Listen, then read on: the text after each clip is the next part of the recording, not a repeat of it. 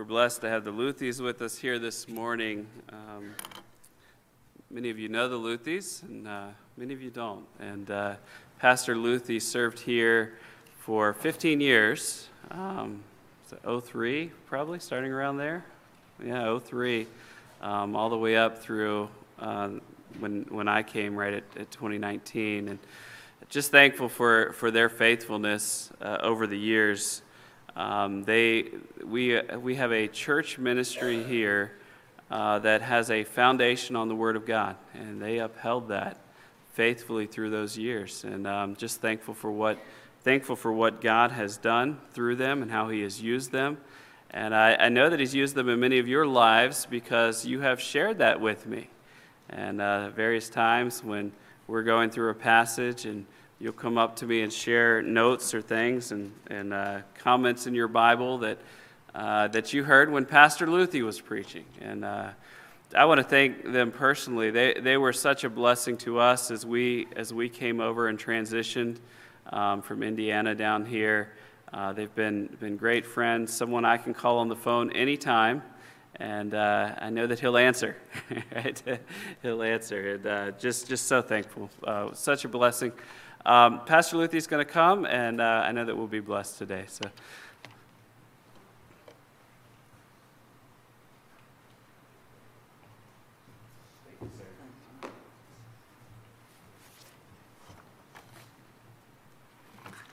Well, I was just glad to make it past the Christmas tree without knocking anything off. I haven't always been so lucky. Would you turn in your Bibles to 2 Chronicles chapter 34? We're coming back to that in a few minutes, but first I want to show you some pictures from our visit to Slovakia this summer.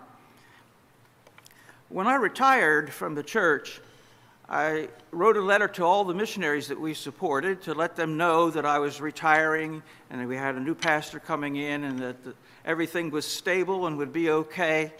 And so they would not have to hear things through the grapevine, as we say.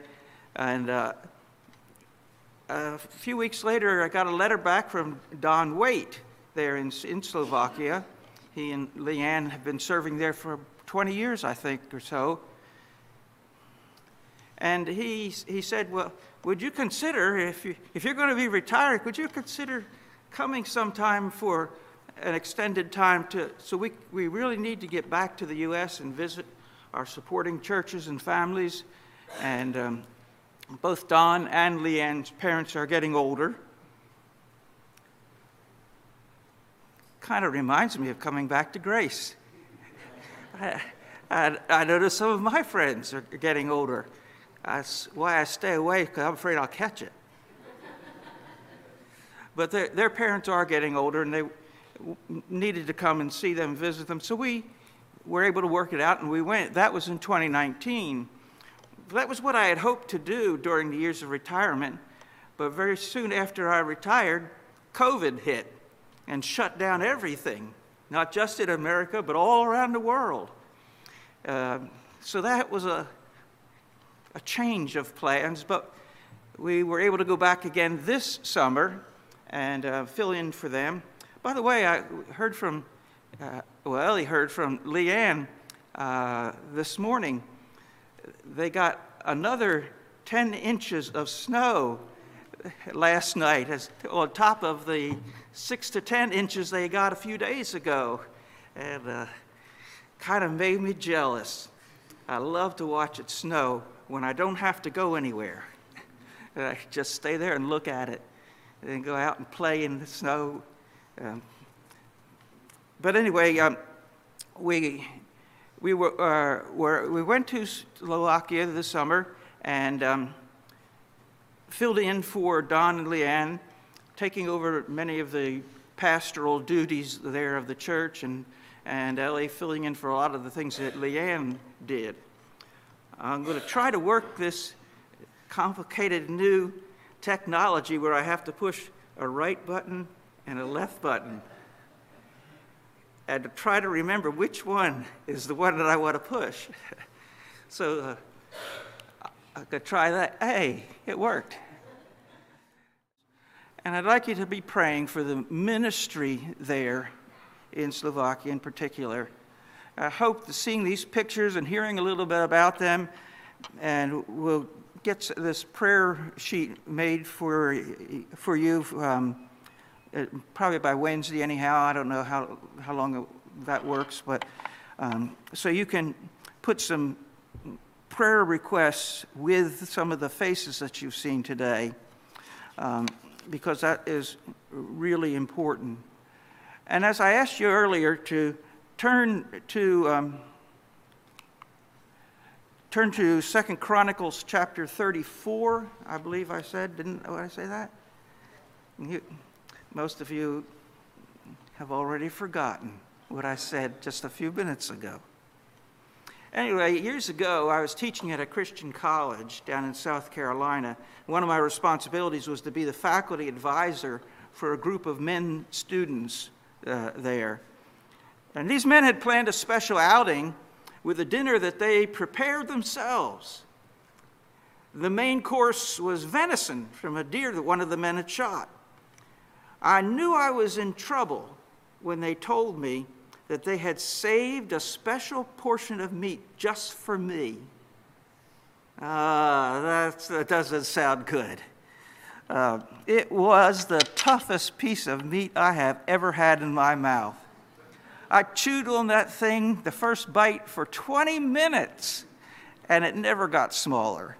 I don't know what part of the deer they got that from, but it was tough. But they were having so much fun laughing at me trying to eat that tough venison, I just kept going on with it. One of the good things that I do in life is I give people a reason to laugh. But not all venison is tough, like that piece of meat that I had. Everybody else, in fact, at that dinner was enjoying delicious, tender venison. Everybody but me. I was thinking about that experience in relationship to the message this morning.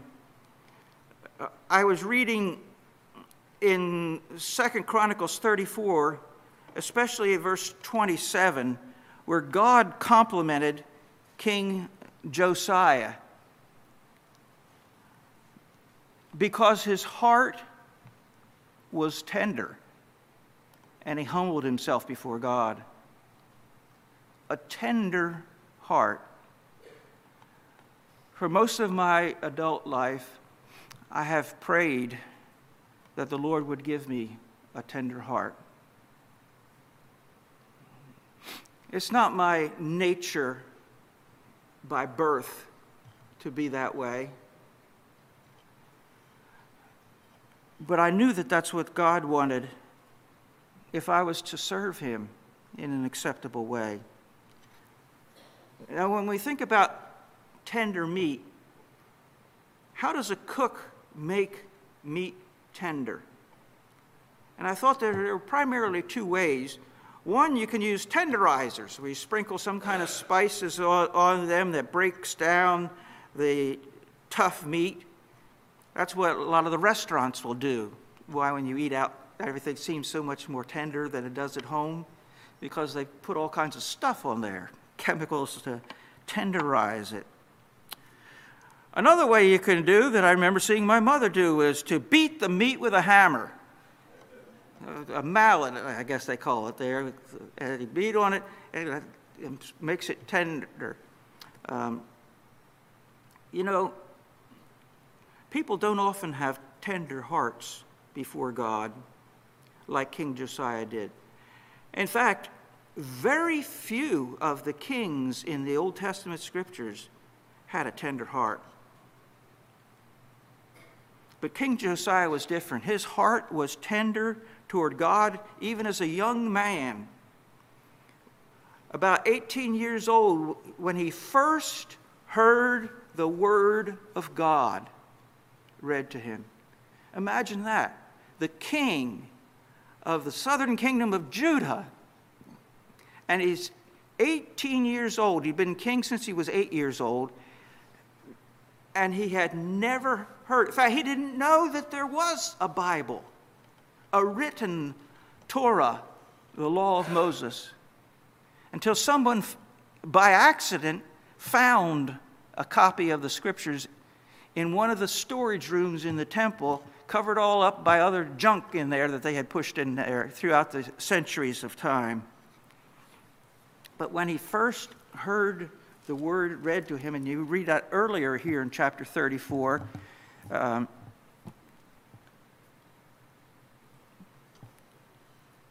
beginning at verse 18, Shaphan the scribe told the king, saying, Hilkiah the priest has given me a book. And Shaphan read that book before the king. And it came to pass when the king heard the words of the law that he tore his clothes, and the king commanded Hilkiah and Ahikam the son of Shaphan and these others, saying, Go and inquire of the Lord for me. Why? Because the words of the book that is found, God must be really angry at us. Because as Josiah knew, having grown up in the home of Manasseh, one of the worst kings that Israel ever had, they were doing everything contrary to what God commanded. Notice, he humbled himself before God. And that's why God said to him, through the prophet in verse 27, because your heart was tender, and you humbled yourself before God when you heard his words, he would be spared from the judgments that were to come upon the people of Israel. Good cooks know how to make meat tender. God knows how to make a tough heart tender. How does God make human hearts tender? Well, sometimes people are willing to listen to God and to cooperate with him. And the Holy Spirit speaks quiet words of conviction. Or he extends the loving grace of God that makes us realize how far short we are from what we could be before the God who was willing to give his Son for us. And it draws our wandering hearts back to God. Romans 2:4 says, the goodness of God leads to repentance. Sometimes, however, people are stubborn. They resist God's grace. They resist the Holy Spirit's quiet words of conviction. Even when God warns them, either when they're reading the Scriptures or hearing the Scriptures preached, or through another believer, they will not repent. They harden their heart against God's rebuke, but God's not finished yet.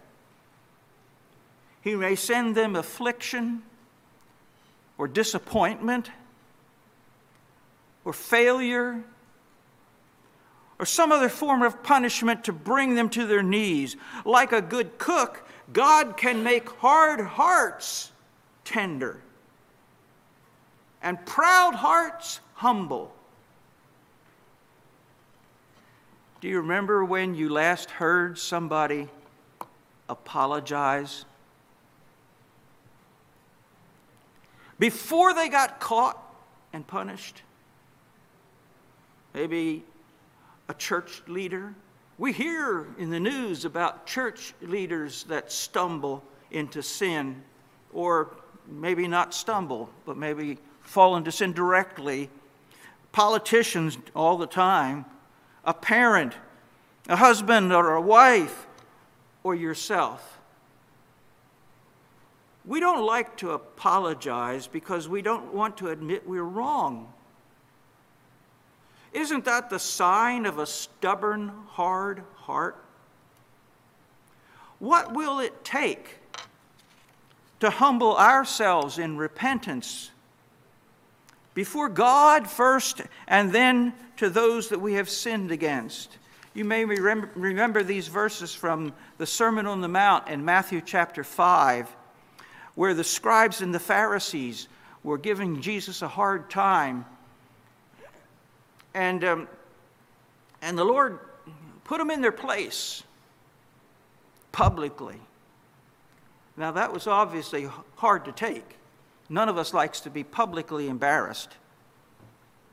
The Pharisees were known for believing the Scriptures and defending the Scriptures and teaching the Scriptures. They had a reputation for doing a lot of good things. Kind of sounds like our church, doesn't it? But Jesus said that was not enough.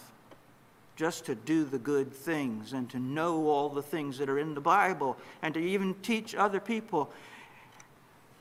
Believing every letter of the Word, every tiny letter from God's law, that's good, but if it's just in the head and not in the heart, you end up being like the Pharisees, hard against God and Christ and the Spirit, because God wants our hearts and not just our words.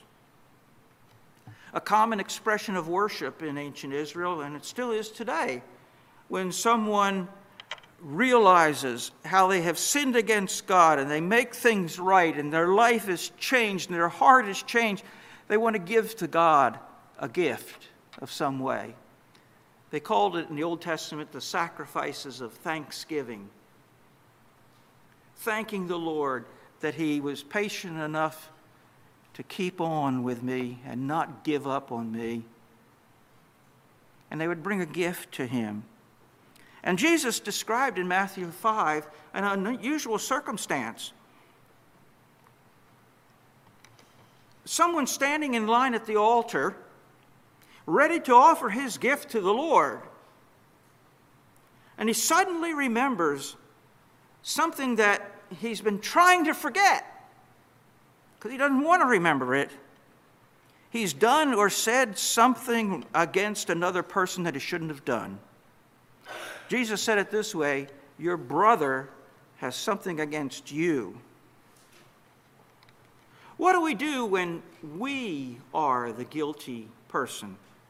When we have sinned against someone, when we are the one who's had the hard, stubborn heart, how important is it that we make right that offense? Can't we maybe wait for a more convenient time? Or just forget about it? After all, the other person might not really want to talk about it anyway. But Jesus said, keep your gift. Your sacrifice of thanksgiving, keep it. First, be reconciled to your brother whom you sinned against, and then come back and offer this gift. Can you imagine that in our church? If the ushers are passing the offering plate, and it comes to you, and the usher reaches over and takes it back. He says, no, you keep it. You've got some things to do, make right with God first. Pretty embarrassing, wouldn't it be?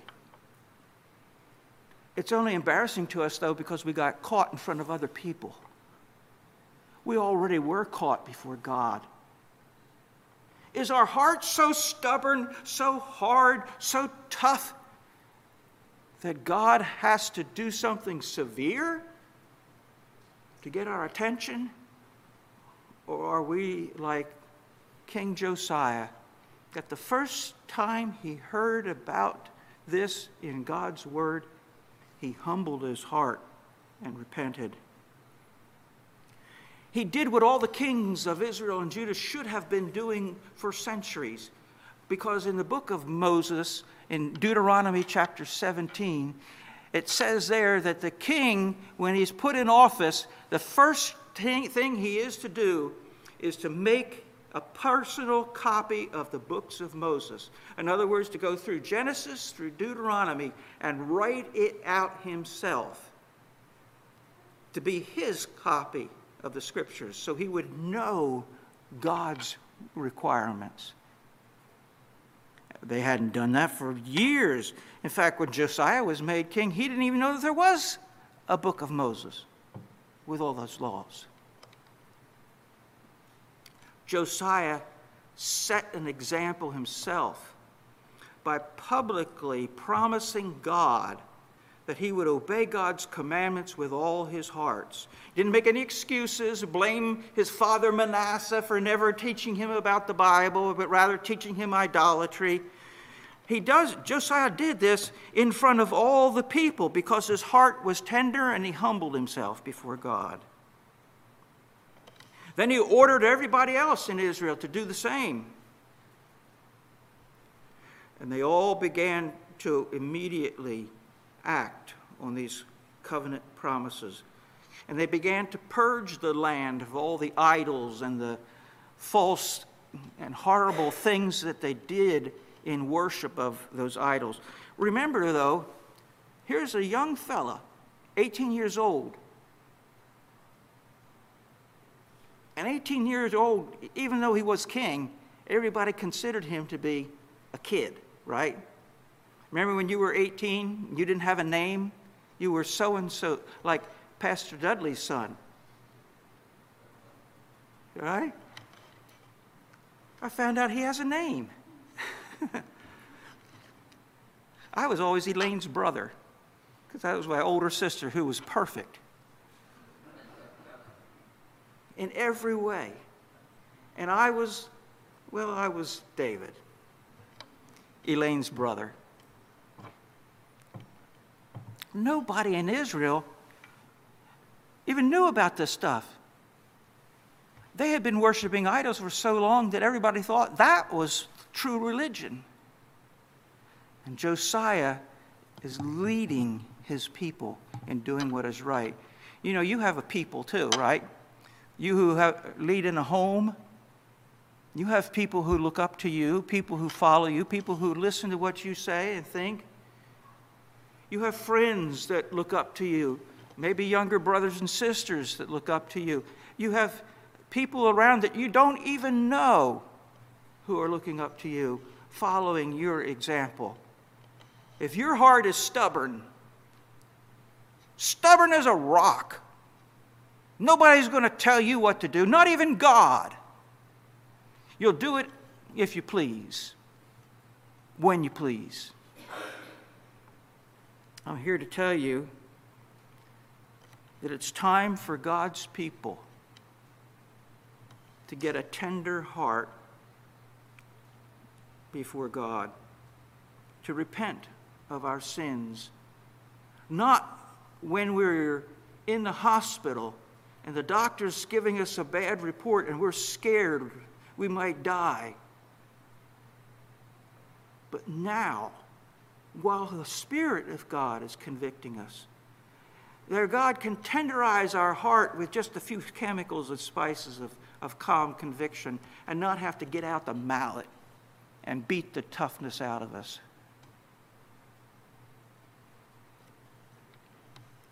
We know what we must do, don't we? After I preached this message in Slovakia one Sunday morning, 3 ladies came and contacted Ellie and me after that service.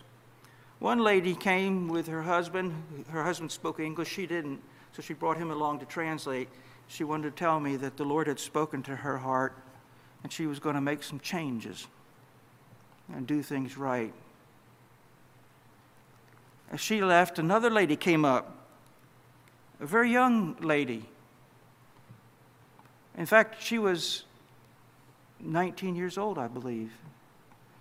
And she said also about the same thing, that the Lord had spoken to her heart and she was going to make changes. After church, another one of the young ladies called Ellie and said, "Can we meet tomorrow for hot chocolate? They make the best hot chocolate over there." So I did, and she said, "You know, my husband and I have been having problems lately. Seems like we fight a lot, arguing different things, and I know some of it's my fault. And the Lord spoke to me about my hard heart. And pray for me that I'll be able to do what's right." 3 ladies who had very little experience in church and the Bible. But their hearts were tender enough to repent when the Spirit convicted them. And it reminded me of a lot of people that I have preached to in America for a long time. And as far as I know, they've never humbled themselves before God.